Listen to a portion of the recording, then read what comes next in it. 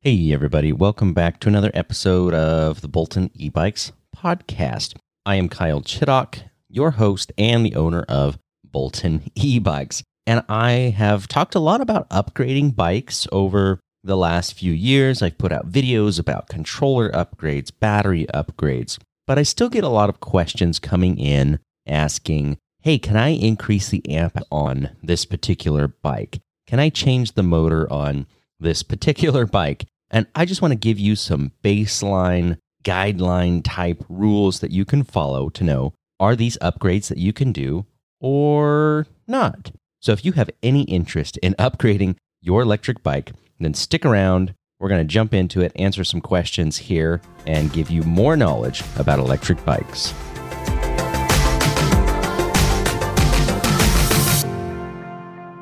This episode is all about upgrading do's and don'ts, things you can or can't do to your electric bike. And I want to start with the most common question, which is about the battery. Many people email in or they message in, they schedule an appointment to call, and they want to know if they can change the battery on their electric bike. Sometimes they want to know if they can go up in voltage. Sometimes they want to know if they can increase the amp hours or the capacity of the battery. And so I'm going to start with the easier one of those two, which is the capacity. So many times people get amps, which is a measure of current or flow, confused with amp hours. Now, lithium-ion batteries typically have a rating approached in one of two different ways. Most manufacturers, I would say, give you a voltage and an amp hour rating. So you have a 48 volt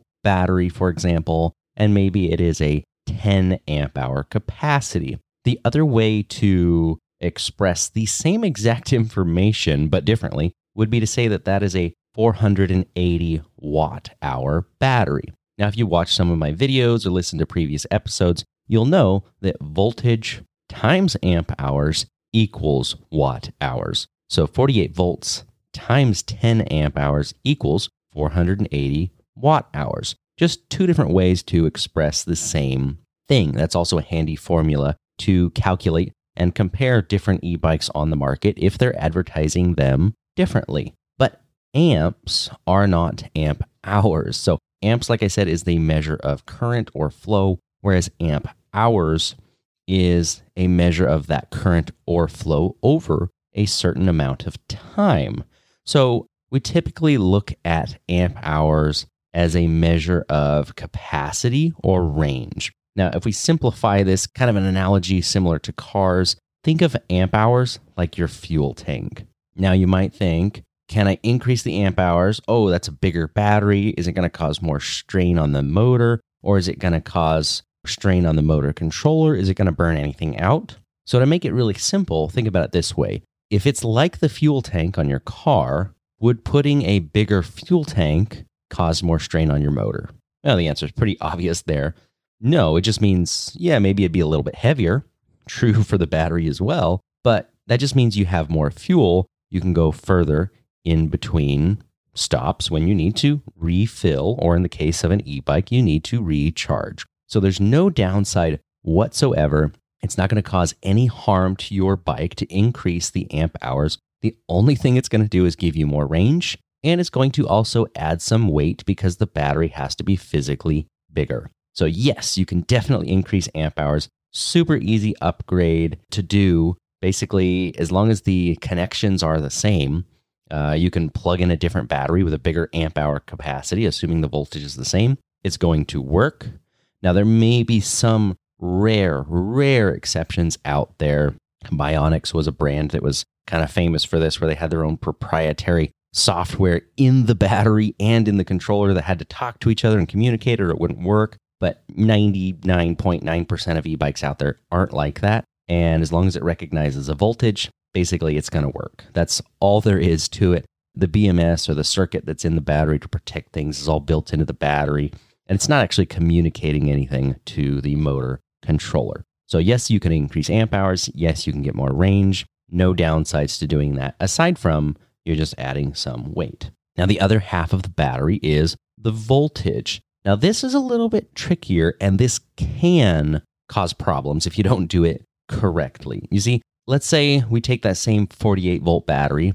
We're assuming this is a stock manufactured bike that is designed for 48 volts, and we want to add some power. We want to make the bike go a little faster. As you increase voltage, you can increase the RPM of the motor on the bike. So you can get more speed, and also you can get slightly more wattage out of a given setup, but you are going to push things a little bit harder. Now, to understand how this could cause a problem, I think it's good to understand high voltage electricity, kind of on a bigger scale, so you know what's happening on a really small scale, because it's easier to grasp when you think of high voltage and what sparks. So imagine you have some AA batteries and you're putting them into a remote for your TV, right? Are you worried about those batteries sparking? No, definitely not. Like, that's just not going to happen. The voltage is too low. It's only 1.5 volts on something like that. Go to your car battery with 12 volts. Is that going to spark? Yeah, a little bit. Anything to hurt something? It's not too much of a concern, right? Now, if you go up to AC 110 volts on an outlet, is that starting to spark a little bit more? Yes. You see, voltage is a measure of potential energy, and the potential is greater, and it can jump across gaps easier. So as you increase in voltage, the ability for a spark to jump across a resistance or an insulator, which in most cases is just dead air space, well, the ability to jump across that gets greater and greater as you increase voltage, which is why you see high power lines so far off the ground. The individual lines are so far apart because they could literally jump several feet, whereas on low voltage, that's just never going to happen. So if we take that on a small scale and we look at the components in an electric bike, in the motor controller, you have a circuit board in there. In your display, there's a circuit board. There are soldering joints and components that are very, very close together. So one possibility is that if you increase the voltage too much for what those components were designed for, you could possibly have some arcing or some sparking occurring where it shouldn't be. And obviously that can be bad and that can kill some components. Now, if we just take baby steps, sometimes we can get away with it. The most common example is going from a 48-volt battery to a 52-volt nominal battery. Now, when fully charged, those are going to be more like 54 volts and 58 volts. So at maximum charge, there's about a 4-volt difference. Most cases, that's not enough to cause a problem. It usually works. Now, when people say, can I put a 52-volt battery on, this random bike that I've never heard of? Obviously, I just have to say, I don't know. I haven't tested it. It might work. It might not. And the reason I have to say that is because we don't know the details of the components inside. Often a limitation for the motor controllers is a capacitor, because a very common rating for certain capacitors tends to be 60 volts or somewhere close to that. So if you go from 48 to 52 volt nominal batteries, like I said, you're going from a maximum charge that's 54 up to 58. So you're getting a lot closer to that 60 volt maximum on that capacitor. Now, what happens if you go over the voltage on a capacitor? If you've ever worked in a electrical science class of any sort, guaranteed someone in class has blown one of these up. It sounds like a gunshot when they go off. They hook it up the wrong way, or they put too much voltage to it and they blow up. They just boom, and everybody stares. I've seen that happen, yes, in person many times. I was never the one who blew up the capacitor, thankfully, but somebody always managed to do that. And the noise and the sound and everything may not be the same on an e-bike, but the concept is the same. Some components can only take so much voltage, and if you go too high, you could fry those pieces. So 48 to 52 volt, usually safe, can't guarantee it. If somebody else has done it and it works, then it's probably pretty safe to say that, it's going to work on someone else's bike as well. Now, if you want to jump up to like 60 volts, then that's a whole different ball game. You're introducing a much higher voltage that most likely those components are just not going to work for. the motor controller, the display, maybe even the motor itself may not be able to handle that voltage. And one thing I've seen on motors, if they get pushed too hard, you can actually physically see sparks flying between parts of the motors. It's pretty crazy. Obviously, that's not the most efficient way to run a motor. It's not going to last very long. So there you have it on the battery part of things. Can you upgrade the amp hours? Definitely. Can you upgrade the voltage? Maybe. It depends on the circumstance. If you want to go up to higher voltages like the 60 volts, you just have to be prepared to change out things like your motor controller, display, and all the other components to make sure everything is going to be compatible. Now, let's talk about the motors before we get into compatibility, because motors is I would say the second most common thing that people are asking about. And they might say, hey, I've got a Hemiway bike. It has a geared hub motor and, it looks like a Bafang motor, but it's not a Bafang. But could I put a Bafang motor in the motor case? Now, I'm not saying this is exactly what the bike comes with today, but just as an example, Electric XP, I should say, is another one like that where it has a geared hub motor, not a Bafang motor. People are asking, can I upgrade the motor to something more powerful? And for the Rad Power bikes, they use a Bafang motor case. And so what we can do is actually pull the smaller motor that they come with and literally drop a bigger motor into the same case without relacing the wheel or spokes or anything like that. Makes it really convenient to upgrade the motor. If the motor is a different brand, basically that's not going to work. They're just not made to exactly the same specifications. Some of them are laid out completely different on the inside, even though they look really similar on the outside. So if it's the same brand, there's a chance that it might work if you have the right, axle width and a bunch of other factors. But if it's not the same brand, then generally speaking, no, it's not going to be compatible. The parts aren't going to fit that way. So that's the number one thing you need to be aware of. If you want to change your motor out, if it's a different brand, then you're really just going to have to either relace the motor to a new wheel or just buy a whole new motor wheel, often is the cheaper solution, and just swap the entire rear wheel out. But would you even want to change the motor in the first place? Well, let's use that Rad Power bike as an example. We pull the motor out, we install a new, bigger motor. That bigger motor has a higher wattage rating. It has more copper windings inside. The magnets are bigger. Everything is bigger, should be more substantial, should provide more power, right? Well, sort of.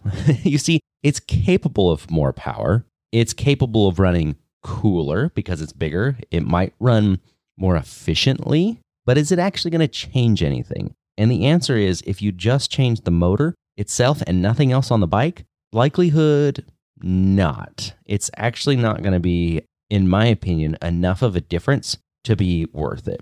So unless you had a motor that just died and you needed a replacement and that would happen to fit, I wouldn't recommend upgrading the motor by itself. And here's the reason why. We already talked about the battery and the voltage and how that kind of plays into the power aspects. But then we have the motor controller. And the motor controller basically tells the motor how much power it's going to get, how many amps of power are going to go through, how many watts are you going to get to that rear wheel. And if you don't change the motor controller, you're going to be limited to the same number of amps, the same number of watts. Basically, the controller is restricting that motor from performing the way that it could. So that's why I don't recommend changing just the motor in most cases, because if you're going to upgrade the motor, you should also upgrade your motor controller to take advantage of what the motor can do. Now, there are some exceptions. And one of those would be if you were changing to a different type of motor. Now, there's never a free lunch, as they say. There's always a trade-off. But let's say you have a geared hub motor and it has more than enough torque. You live in a flat area with no hills, but you'd like to go faster. So you'd be willing to give up some of that torque on the low end in exchange for a higher speed on the top end. Could you do that by changing the motor? And the answer is yes. Yes, you could. One way to do that would be to buy a different motor that has a different internal winding. So it's set up for a different RPM based on the voltage it's fed. That's not very common to find one that's compatible in that way, but theoretically that's possible. The other thing that is common and readily available would be a different motor that instead of a geared hub motor is like a direct drive hub motor. So a Bafang motor and many others, they have a reduction ratio inside, meaning that every time the motor spins 5 times, sometimes it's a 6-to-1 ratio, but basically the motor spins 5 times in order for your wheel to spin once. And that gear reduction is where the torque comes from. And you can also get a physically smaller motor diameter to get the torque that you need to operate an electric bike. It's just how they're made. A direct drive, however, has a 1-to-1 ratio. The motor spins once, the wheel spins once. So not as much torque, but you can get a higher speed out of them on the same voltage or the same wattage or even the same motor controller.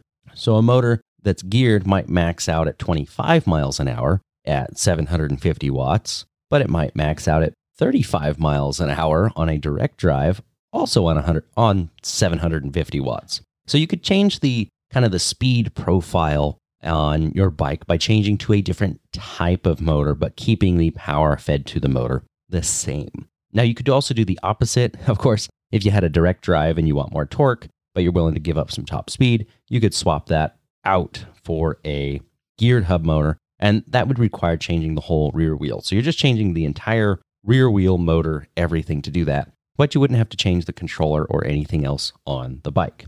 So that definitely is an option. But if you really want more performance all around, you have to upgrade the controller. There's no way around it. You need to get more power to that motor, and that controller is usually the limiting factor. Now, there are ways to open controllers up and modify them for more power. That's a little bit more advanced, I think, than the topic of this podcast needs to cover. But the thing you just need to know is that motors and motor controllers are not brand dependent. In other words, you could have a Bafang rear hub motor, and it will work with a Bafang motor controller, and it will work with a KT brand motor controller, and it will work with a whole bunch of other motor controllers. As long as you have the right wiring or the right connections, you can make that work. Where things don't work, however, or play nicely, is when you go from the controller to a display. Those typically do need to be the same brand. So a Bafang motor controller needs to talk to a Bafang display or something designed specifically for a Bafang motor controller. Those two pieces need to communicate properly. Now, on the plus side, that means if you know what you have, if you know you have a Bafang motor controller, this is different from the motor. This is just the motor controller. This is, for clarification, this is the box with wires coming out of it that's hidden somewhere on your bike. This is not the display up on the handlebars. This is the real brains of the operation. And if you have a Bafang motor controller, then just about any Bafang display will probably plug into that and work. That means there's a whole bunch of options for color displays and smaller displays and a bunch of different things that will work with that and are compatible. But if you try and plug in a KT or Ketung brand display to a Bafang motor controller, it's not going to work for two different reasons. One is there is a certain communication protocol that has to be set up correctly between those two devices. The second thing is the plug itself probably just isn't going to be the same. Even if it looks the same, it's probably not going to have the same wiring pinout, and they're not going to communicate. That's why when we sell the RadPower upgrade kits, it comes with both a motor controller and a display because it is a different brand than what comes stock on the bike. And we went with a different brand because it has more programmability, more flexibility. You can do a lot more with it, but you have to replace both parts to make that work. So make sure that your parts and your components are compatible with each other. So if you are wondering, hey, I have this, random bike, I don't know what kind of controller it has, but can I use your KT color display that you sell on it? That's why I have to say no. If it was a KT brand controller, then the answer would be yes, as long as it's got the right plug, because they'll manufacture it with different ways. And in theory, you could cut the plugs off and rewire it, and it would be all compatible. But that's something to be aware of, that if you've got the same brands, then you have a good chance that everything is going to work together nicely.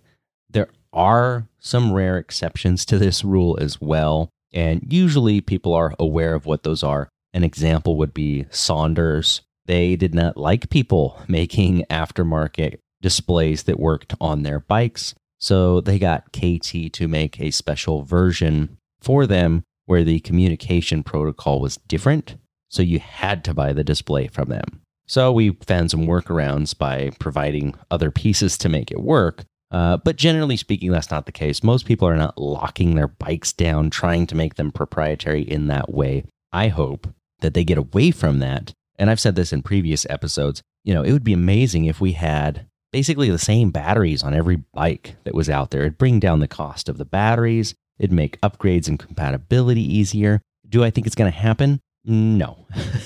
But I'm at least going to try it on the bikes that I sell. I'm going to try and make the bikes that I offer have batteries and components and things that are readily available. So if you want to upgrade things, you can. And part of the reason for that is because I don't think you should have to buy a new bike every 2 years. These are not cell phones. These are things that you should be able to hang on to for a long time, keep them up to speed, upgrade them over time with new batteries, new controllers, new displays as new things come out. And bikes are going to keep changing quickly. But hopefully this little lesson here today gives you some information on how you can upgrade your bike and what you can or can't do. Now, when it comes to the rest of the components, such as brakes and things like that, I do have other episodes about that. So if you haven't heard those, I've got a great one where I go into all the nitty-gritty details about the different kinds of brakes and what can be installed on electric bikes. You can go check that episode out. And if there's something that I missed or something you have questions about, then make sure to send us an email and maybe we can cover that in a future episode.